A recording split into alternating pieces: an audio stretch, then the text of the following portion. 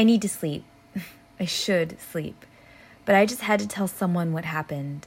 I'm just so incredibly relieved. Harris called me, which is why I stopped recording the previous episode.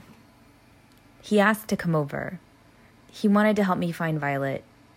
I couldn't just sit around and wait, and he wanted to clear his name, of course. We decided to see if we could see anything in the stairwell or on the 5th floor near Violet's apartment. When we got up to the bank of apartments in her wing, the police were standing guard. They wouldn't let us through, obviously. But I noticed something outside one of her neighbor's doors. It was a box, a large cardboard box. When we got back to my place, I told Harris about it. I pulled up Violet's Instagram. Sure enough, there was a post from the week prior about her Blue Apron box. I know Violet, and I know she wouldn't have just gone willingly with some stranger. But I got to thinking, if someone had come to her door with, let's say, an expected delivery, she may have let her guard down and opened her door. We know this guy watches people. He knows how to pose like a security guard. Posing as a delivery guy wouldn't be too far-fetched. And we know he likes boxes, leaving things, delivering clues. He likes being involved. So Harris and I operated under the assumption that this is what happened. But we were still a bit thrown off.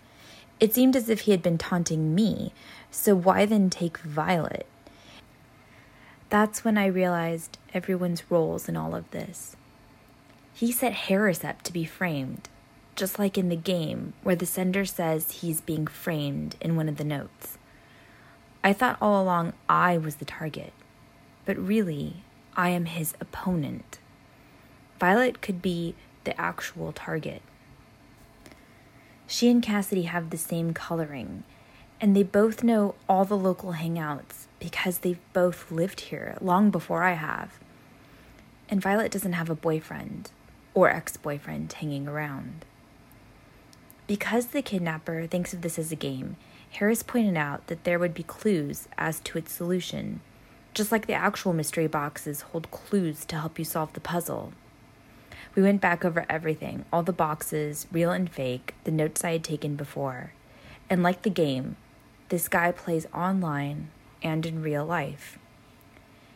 In the Crime Solvers box, the actual guilty party is a newspaper reporter. So Harris and I looked into the newspaper he had sent me, the one mentioning Cassidy. We Googled the reporter and found out it was a woman, so probably not the person who did this. Then I Googled the paper itself. It was located down the street from my apartment. It's this huge unmarked building. Harris says this was where the paper used to be.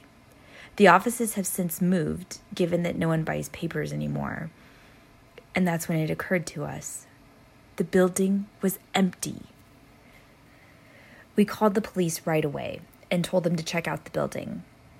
And they found Violet, completely unharmed. It was the best news I could have ever hoped for. Her description of the kidnapper matched the one I gave for the man who appeared at my door, the guy posing as a security guard. She confirmed it was not Harris, nor anyone else she knew. She said he had come to her door with a Blue Apron box. She answered the door, and that's all she can remember. He knocked her out somehow, and she woke up in a closet inside the old newspaper building. She had no idea where he had gone or how long he had been away or why he left her there alone. But I mean, thank God he did, right?